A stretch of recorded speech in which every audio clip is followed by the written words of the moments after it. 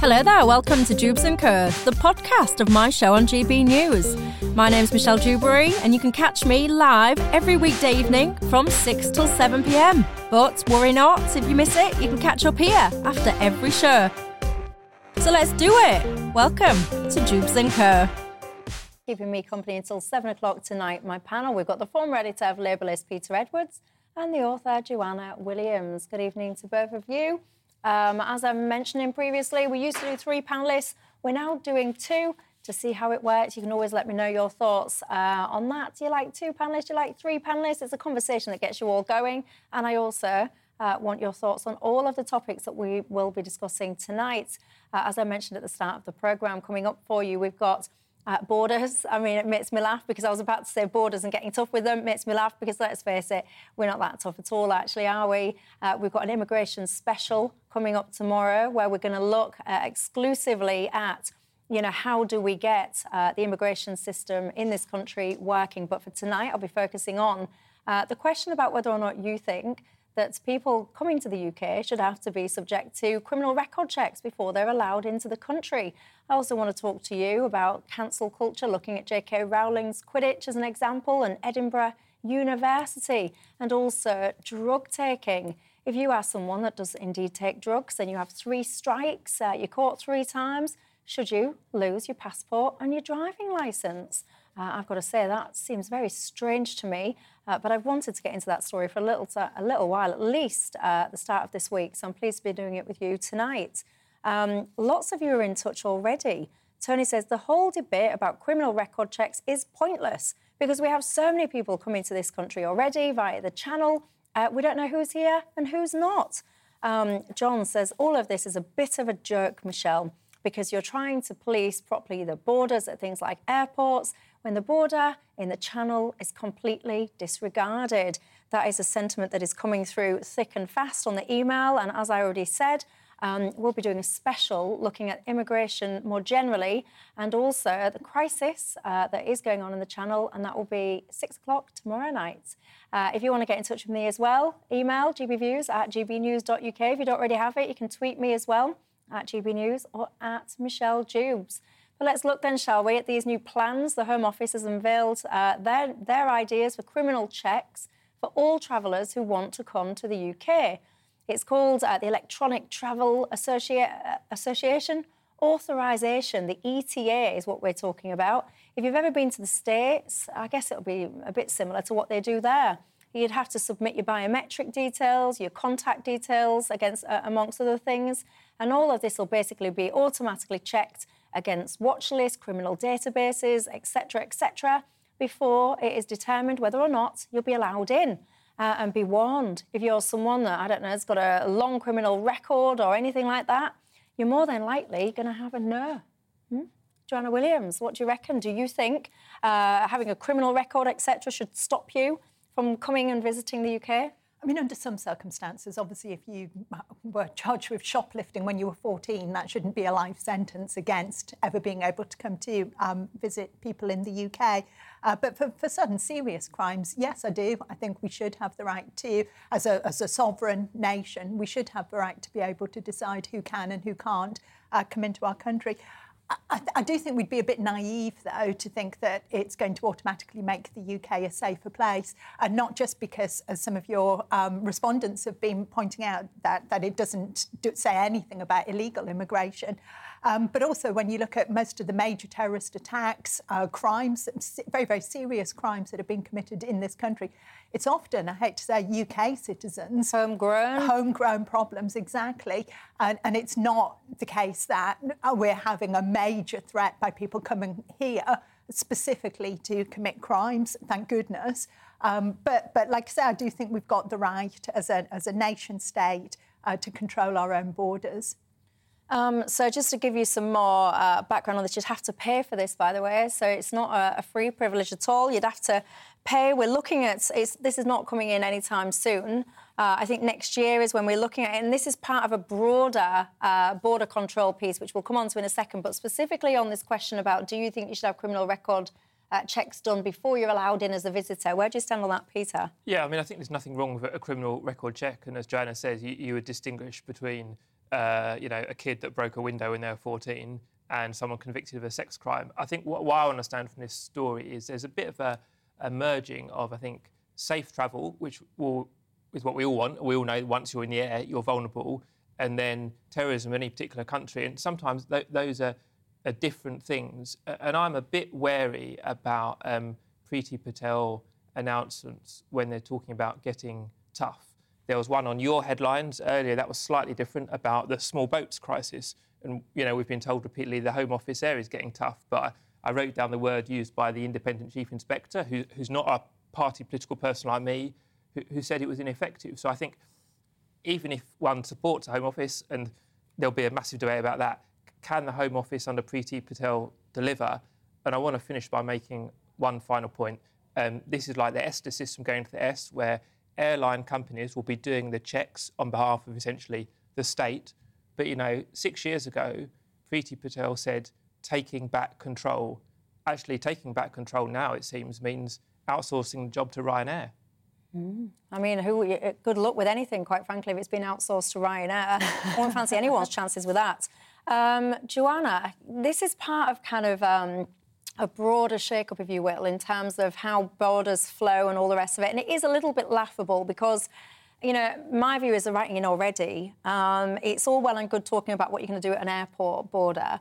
But when you have literally got thousands of people who, more often than not, you don't even know who they are, getting picked up in the channel, brought in, it kind of undermines what you're trying to do on the official channels. And some are suggesting that actually she's trying to, Priti being she, is trying to divert the attention away from what's going on in the channel. And this is all about kind of headline grabbing because really they don't even know what to do to get a handle on what is going on in the channel. Do you think that's unfair criticism? Is this just a distraction technique? Or do you think she genuinely wants to get a hold of movement through airports? I actually think both are probably true. I think it probably is a useful distraction technique and it turns our attention away from what's going on in the channel and turns our attention away from the problem of illegal immigration. But at the same time, I think it's probably genuinely meant as well. I think Priti Patel probably does want to have more power to work out who's coming into the country legally. But I have to say, for all I said earlier, that I think it's important and we do have a right to control who does and does not come into this country.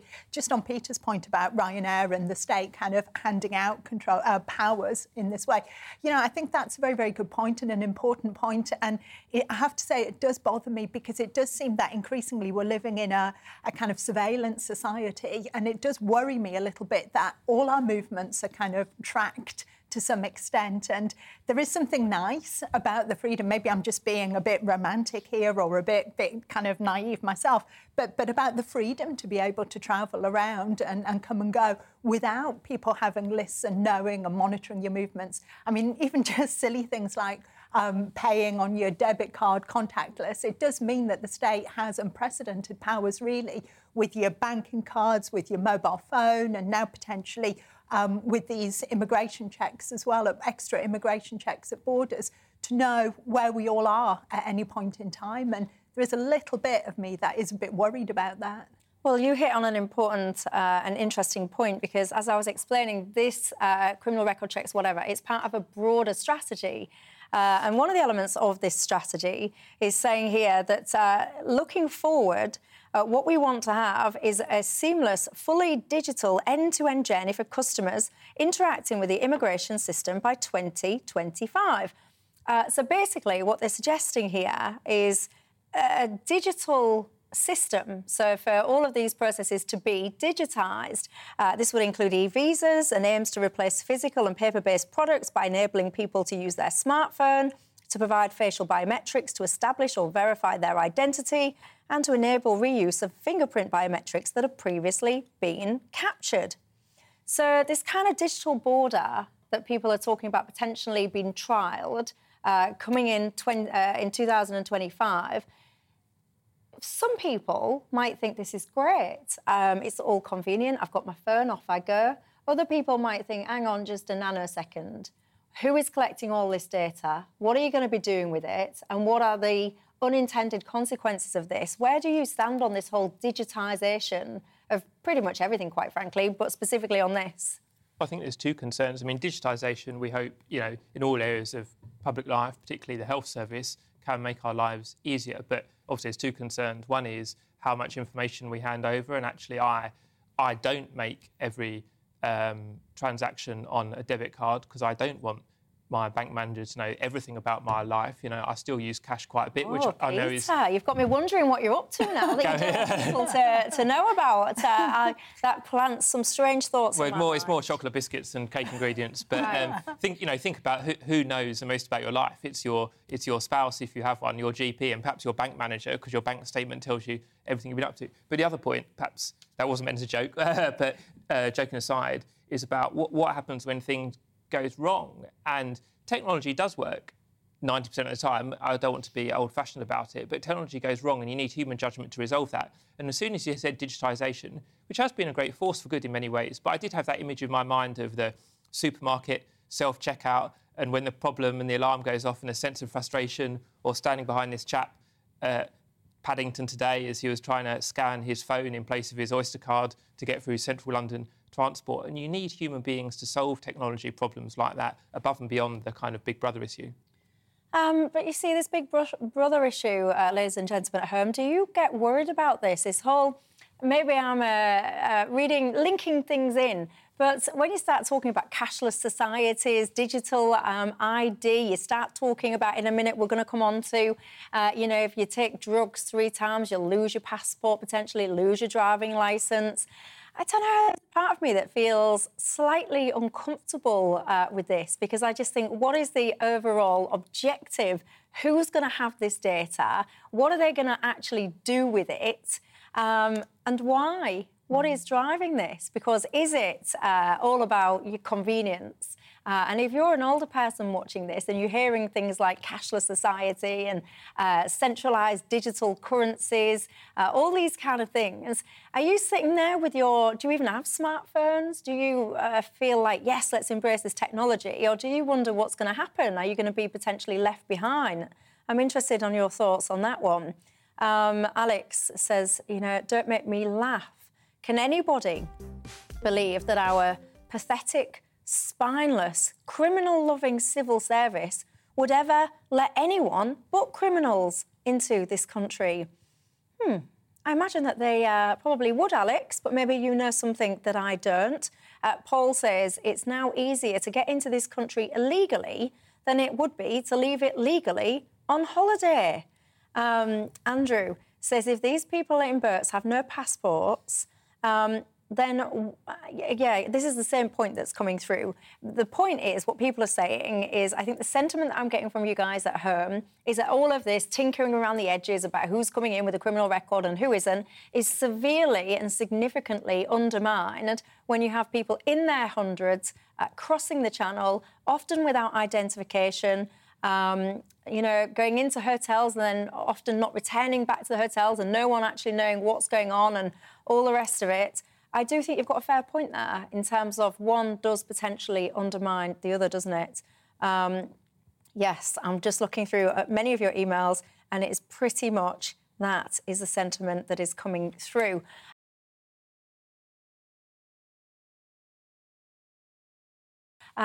Just having a random conversation there in the break because one of my panel asked for a cup of tea and I was just saying they could reuse my tea bag. And I got some strange looks. And I was just pondering, I was actually asking you, wasn't I, Peter, if you're going to make 2 cups of tea, do you use 2 tea bags or the same tea bag? And you were saying, do I use a teapot? I would use a teapot, and it tastes a bit better out of a teapot. And if you've got an eye on economics, you get several cups out of 2 bags. Yeah, see, I would never use 1 cup, 1 bag. Sometimes I might even stretch 1 tea bag out to 3 cups. Anyway, I digress. You tell me, if you want to share your tea bag stories with me, you tell me. Are you someone that's, do you just go for it? 1 tea bag, 1 cup, or are you more like me, get 3 out of 1 tea bag? At gbviews@gbnews.uk is the email. I do like to get into all of these very, very important topics tonight, so tell me your thoughts. Right. You know, where do you stand on the whole cancellation culture? Are you a fan of this? Do you think in this day and age, if you do something wrong or if you say something wrong, that should be the end of you? Or are you a little bit more lenient? Are you someone that thinks if someone's done wrong historically, that now, today, you should take the standards of today and look backwards into history and judge them using modern-day standards and then give them consequences? Where do you stand on it all? The reason that I'm asking today is because, of course, we've seen this influx, haven't we, of universities that are renaming campuses and buildings and rooms and halls or whatever that are now changing their names because they don't like the association. Perhaps the people that they've named after were connected to the slave trade or similar. And now Edinburgh University has renamed one of its components and has seen its donations fall by almost £2 million as a result. You actually, interestingly, Peter, you went to this university, didn't you? Yes, and I think this is a very unwise move. Edinburgh University is a fantastic university, a fantastic place. I studied English literature in David Hume Tower, you know, on the 17th floor, whatever it was. This was 20 years ago, and then the name of the tower was not remarked upon, more perhaps a slightly brutalist architecture. But I'm slightly concerned about what Edinburgh have done. And, you know, I confess that I've not read David Hume's moral philosophy, but as I understand it, he was not a racial theorist. He wrote about other things. He wrote about values in society. This is not someone who spent their career churning out hate-filled books, and they never would have got a tower named after them had that been the case. This is someone who, as you in your intro said, used the language of the time, and that's outdated, and the university acknowledged that it caused distress. But as we've seen with blue plaques and statues around all parts of the UK, I'm not sure it really helps. I like the idea that you contextualise and clarify these things, because if you are, and there's a hell of a lot of David Hume stuff in Edinburgh, by the way, it's not just one tower, so there's a whole issue there for the kind of the city itself. But if this is a cancellation, then each generation is assuming that it has perfect moral probity and there's no mistakes we're making in 2022 that our children and grandchildren will cringe at. And I'd never be that confident, because I'm sure that I've said things without any intent, but in 20 years' time would be highly disapproved of. So I think this is going with the crowd a bit, but I think it's also misguided, and in 20 years will be seen as such. Yeah, Joanna, I've got to say, I personally find all of this a little bit peculiar, because people do seem quite desperate in 2022 to pick up something from, you know, goodness knows how many years ago, and say, look at that person, what a horrible individual, awful person, without even realising the stupidity of applying today's moral compass into yesteryear. They were completely different times. You know, life, society, value sets, whatever, have more often than not rightly moved on. And you can't erase past, you can't erase history. And the thing that always makes me smile is that the people that are desperate, seemingly, to erase all these pasts and all the rest of it, they're more than happy, though, to keep the money. They're more than happy to keep the facilities that said person's money has bought them. They never seem desperate to hand that back to the people or the families related to the person that gave them the money in the first place. Where are you on it all? Well, I think stupidity is absolutely the right word there, Michelle. I think you've completely hit the nail on the head. And for a university, an academic institution, to be removing the name of one of the most significant philosophers, a real intellectual heavyweight of Scottish life, from their buildings, just shows complete ignorance, as far as I'm concerned. And it really worries me when universities are doing this, because you just think, what kind of messages are being sent out to students about intellectual thought, about actually engaging in debate, struggling and thinking and engaging with ideas that students might find challenging or even might just be perfectly acceptable in the historical context in which they were first raised. But for universities to be doing this, and obviously it's not just Hume, you know, we've seen everybody from Shakespeare to Jane Austen to Charles Dickens, you know, they all seem to come along the line and get called into question and at very best have a trigger warning slapped on them. But yeah, buildings and one thing I would just say on what Peter said, I'm slightly dubious about the call to contextualise. I think it's better than removing things. I mean, this isn't a big thing now to stick up a plaque alongside a statue or put a little kind of additional notice on something to highlight some of the problematic aspects. But my concern is that contextualising often just means pointing out the bad things that somebody did. So you take a historical figure like Captain Cook, to pick someone at random, and you just add in a sign to say all the negative or the bad things. And I think the message that sends to young people is that there was nothing positive about Britain's past. There was nothing to be gained from philosophers or authors or explorers. The past was an unrelentingly negative place, and all we can learn from it is how bad it was. And what do you think, Peter, to this whole, it's almost separate but linked, Quidditch, Harry Potter?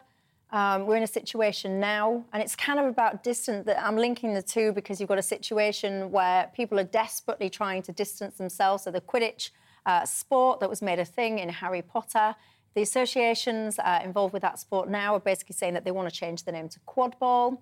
Their primary reason that they've given is that they want to distance themselves from J.K. Rowling. Where do you stand on that? Well, and of course, J.K. Rowling wrote her books in Edinburgh, so it's another Edinburgh story, at least in its origins. I think this is a bit daft. I should say, first of all, I'd imagine most people that read J.K. Rowling's books don't care what her view is on the trans debate, and they judge the books on their literary merits. And I'm a bit worried that she gets lumped into other creative figures with controversial past. Someone like Richard Wagner, the composer, who wrote some things that were pretty repellent and on a sustained period. J.K. Rowling has not done that. And to my mind, J.K. Rowling is not transphobic. The Quidditch, Quid Ball Society can do what they want, and we're all entitled to disagree with J.K. Rowling, but she expresses views that are lawful. They're not unlawful in a free society.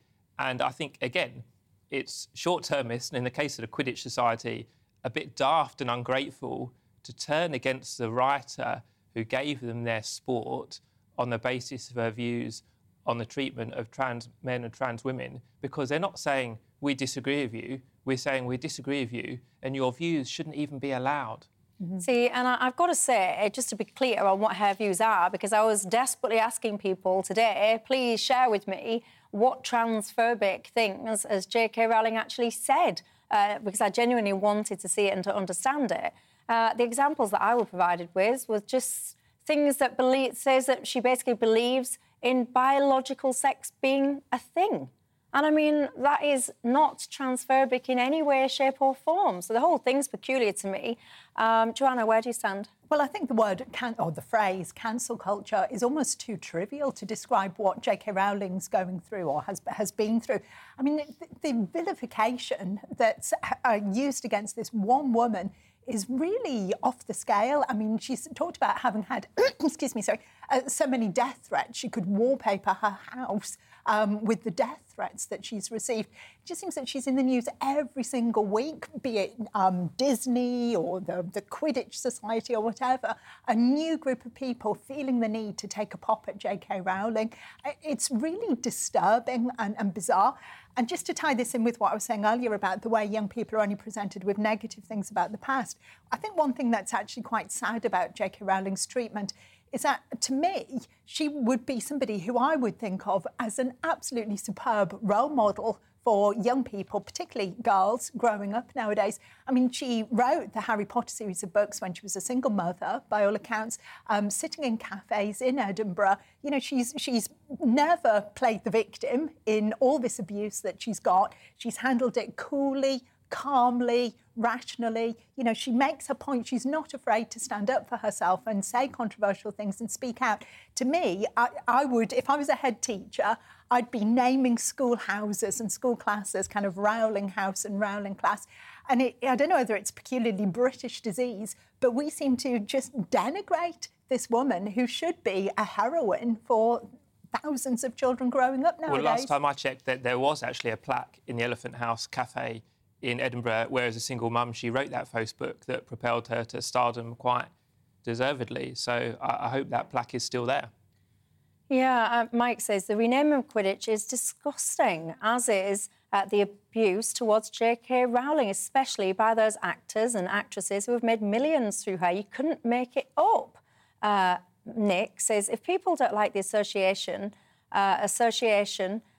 with J.K. Rowling, they might as well just rename Harry Potter.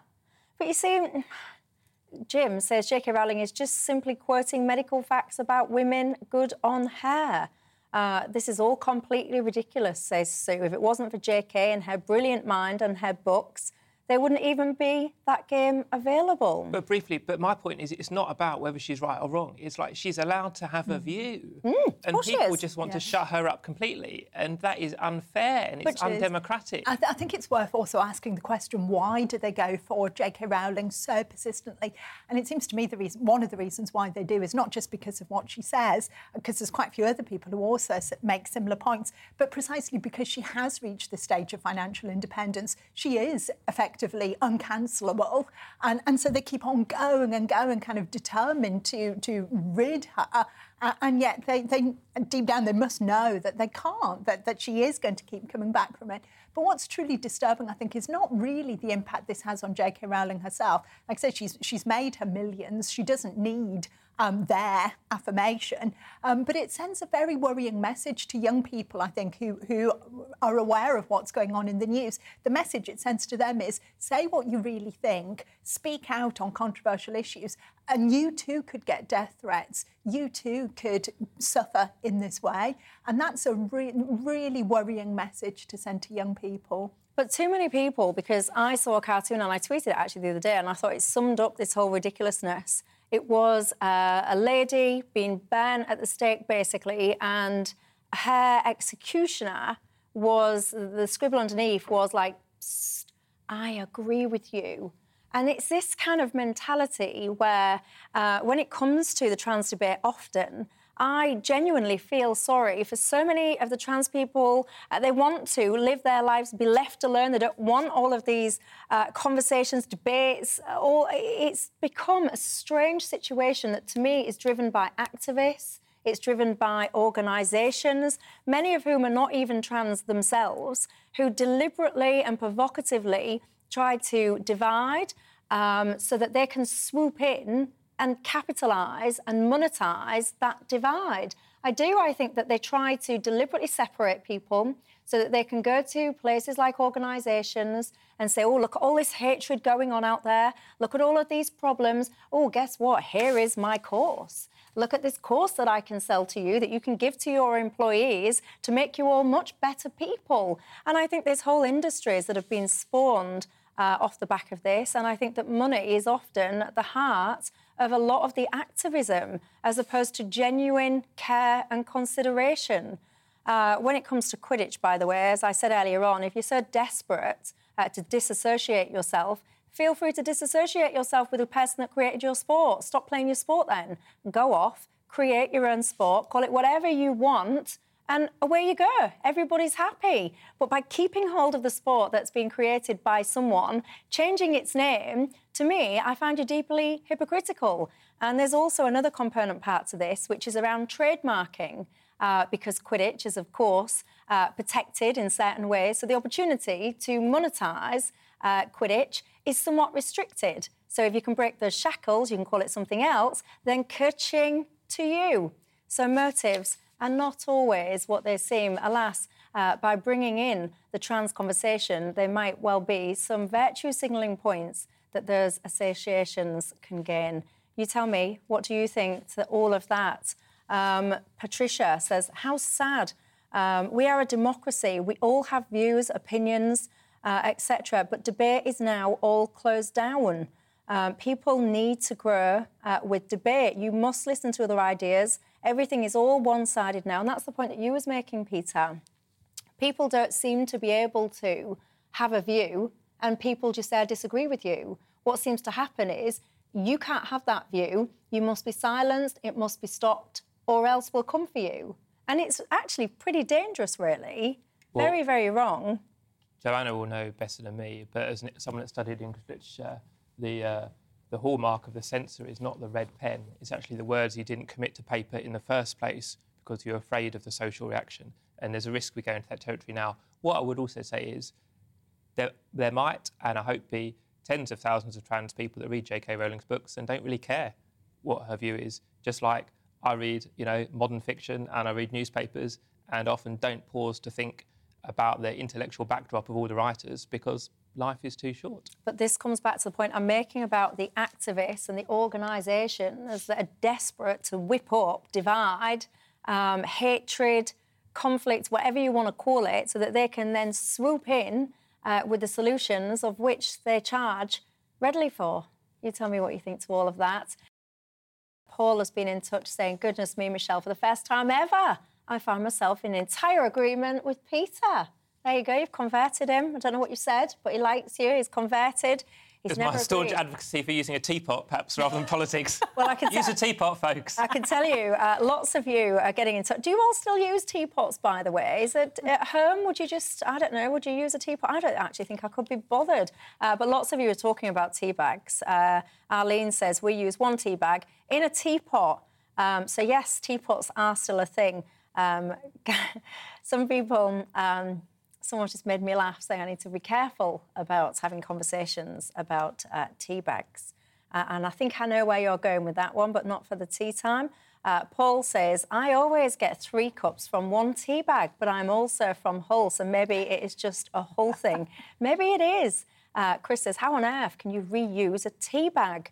Well, quite easily. You take it out, you put it on the side, you reboil your kettle a bit later on in the day, or 5 minutes later if you're at work and you're trying to skive, and then you put your used thing in your cup, on goes the water. You wouldn't know any difference. That's what I say. Try it yourself when you're bored tonight. Let me know how you get on.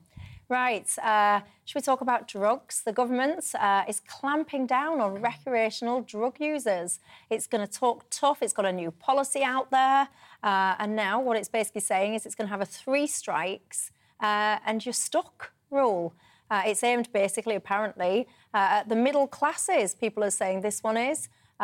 Users will get a fine for the first offence. If you're caught a second time, you'll be sent on a drug awareness course and get mandatory testing. And then the third time, basically, you could be charged and have your passport and your driving licence seized. These proposals will be subject to a 12-week public consultation. So that means we'll be allowed our thoughts on it. What are your thoughts on it? Joanna, good idea or not? Well, half good.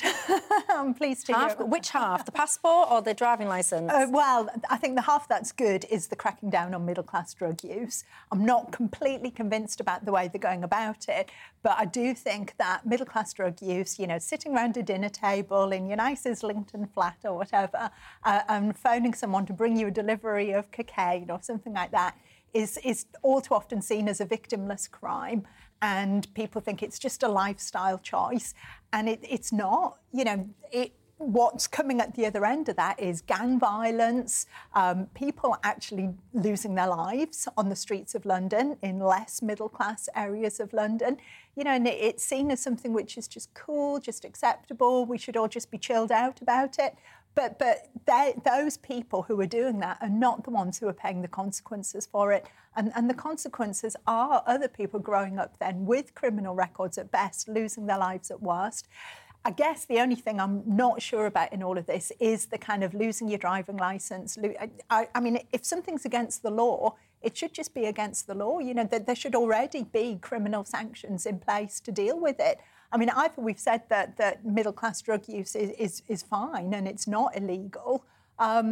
As far as I was aware, it actually is illegal, and there should be penalties within the existing law rather than having to make up new things about being barred from a nightclub or stopped going to a restaurant or having your driving licence taken away from you. Peter, your thoughts? Well, it's another day and another talking tough announcements from Priti Patel. But in fact, it's 2 talking tough announcements because we did one earlier on border checks. Mm-hmm. A cynic might say that some tough new announcements might have something to do with the cabinet reshuffle that is coming once the new Prime Minister is elected. So it does make you a bit sceptical about what Priti Patel says.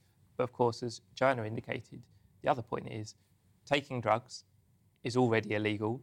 There are already sentencing powers for judges. We all know there's a big evil around the proceeds of whether that's, heroin addiction or middle-class recreational drug crime going on to things that are truly awful, like people trafficking and child sex trade and so on and so on and so on. But what is the announcement here, other than the Home Office is feeling a bit tough against people that break the law when it's already illegal, police already work on this every day, and judges already have powers to sentence them. So I suspect there's not very much in this. It seems to me that what we've got here is really a cultural problem where you've got something which is against the law, but it's kind of for too long just being passively accepted. I mean, we all heard the stories not that long ago, didn't we, about Michael Gove and a number of politicians in Westminster being involved in snorting cocaine themselves, and journalists, it's right. I mean, I have to say, it's not the social circles I move in. Allegedly. I think Allegedly. Look at me there, there's no flies on me. I'm jumping straight in with the A word, get myself out of trouble there. But what you allude to, what was interesting, is that there was a Sunday Times report, actually, that's what I found very interesting. Looking back towards the end of last year, all but one of 12 toilet areas in Parliament that were tested showed traces of cocaine. So I would say to any MPs, anyone involved going in and out of Parliament, you ought to really be looking inwards, making sure that your own house is in order before you start trying to get your mitts on people's passports and driving licences. Playing devil's advocate, Joanna, there's another side to this conversation, which would be, why don't you just make drugs legal, make cannabis, cocaine legal? You'd stop the trades, you'd stop these kids getting involved in gangs and dying and all the rest of it. What's your thoughts on that? Well, that's obviously another solution to this, and it would. I think you're right. That would be another way of looking at it. It would take away the black market that's currently rife in dealing drugs in this particular way. Again, it's just something I just feel a little bit uneasy about. I don't think there's anything brilliant about taking drugs. I don't think it's something to celebrate. I don't like all the trade in it. I don't like the criminality. I don't like the fact that it does lead to this violence. I'd like to see that stopped. And if decriminalising drugs or even making them legal stops that, then I definitely think that would be a good thing. But I do think it's a cultural problem that we've got. Why are politicians in Westminster then, allegedly, looking at that toilet survey, why aren't they concentrating on the job, doing what they're supposed to be there for? They're not supposed to be there to be taking drugs and getting high. They're supposed to be there debating serious political ideas, as far as I'm concerned. Indeed. And, of course, just to make sure, again, that I don't get sued, just pointing out that I'm not suggesting it's the MPs that are taking cocaine in Parliament toilets. I'm simply pointing out that all but one of 12 toilet areas in Parliament was swabbed for cocaine use. And, as I said, all but one of them showed positive for traces of cocaine. So you, my dear friends, can make of that what you will. Peter, where do you stand on the whole kind of legalising, decriminalising? Is that the answer to all of this? Just let people take what they want to take? Well, I must say briefly about Parliament, there's a lot of journalists and lobbyists that have passes to Parliament and use the loos. But going on to decriminalisation, well, I'd say cars are legal and they're dangerous and there's a black market. Guns are legal and very dangerous and there's a black market. So if joints and coke and whatever else are legal, we shouldn't assume there won't be a black market for them as well, with all the grim crime and, of course, tax avoidance, because that's one of the other arguments. It would be good for HMRC if drugs were legalised. It's nonsense. There'd still be a black market. There'd still be death, exploitation and misery. Why, though? So if you could go and buy your cocaine, I don't know, from, let's just say Boots the Chemist, I'm going to be silly. If you could buy it from Boots the Chemist, why would you need a black market to supply it then? Well, I can only point to the fact there are black markets for things that are legal, like cars, and cigarettes is perhaps the most prominent one, and guns. So you can't demolish a black market by legalising something, because if something was legal, there'd also be a tax to avoid. But there's a huge black market in just regular cigarettes at the moment because people can't afford to pay the full price for them, and so there's a massive trade in either illegally imported or illegally manufactured cigarettes. So, I mean, I think you're right. I think the illegal trade would not necessarily be at an end. A lot of it would depend upon the pricing. You'd have to price legalised drugs at such a level that they took any possibility of making a profit out of an illegal trade in drugs. But I mean, that's you have to make them dirt cheap. Exactly. But that's obviously a very difficult thing to do. And again, this is where you then create a real cultural problem. I mean, I personally, I don't want to live in a society where people are off their heads all the time, or, I'd like to live in a society, clearly, let people have fun and everything. I'm not saying complete puritanical killjoy, but at the same time, you recognise some of these drugs are not a positive thing for society. Well, you say that. Martin's just emailed in and said, Michelle, you're talking about drugs. How many people die and have their lives wrecked from alcohol? Someone else, Richard, has said, well, maybe what we need to do here is to ban booze. That is a gateway, he says, to harder stuff. Steady on, Richard. Banning booze? Really? But that's been tried in America in Prohibition. It was like, probably in real terms, the biggest black market in human history. Yeah, someone else actually just got in touch and said exactly that about Prohibition. Where do you stand on it all, though? Is the answer to simply say, you know what, we've lost the war on drugs, let's pause the war, make everything legal? Or are you someone that says, absolutely not? Lots of you, Bernard says, making drugs legal would not stop the effects of the problems that drugs cause. Someone else has been in touch saying, about this whole thing seems to be about losing liberties. Should we be concerned about that? Nothing will work against the misuse apart from legalisation, says one of my viewers. And Gillian says, Michelle, never mind 3, we get 4 cups of tea out of 1 tea bag. Right, that's my mission tonight. I'm going to go home and try and get 4 out of 1.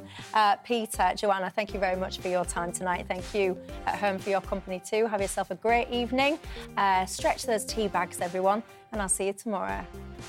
Thanks for listening to Real Britain, the podcast. Don't forget to subscribe so you'll never miss an episode. And if you enjoyed it, leave us a comment. I'll see you next time for more Real Britain.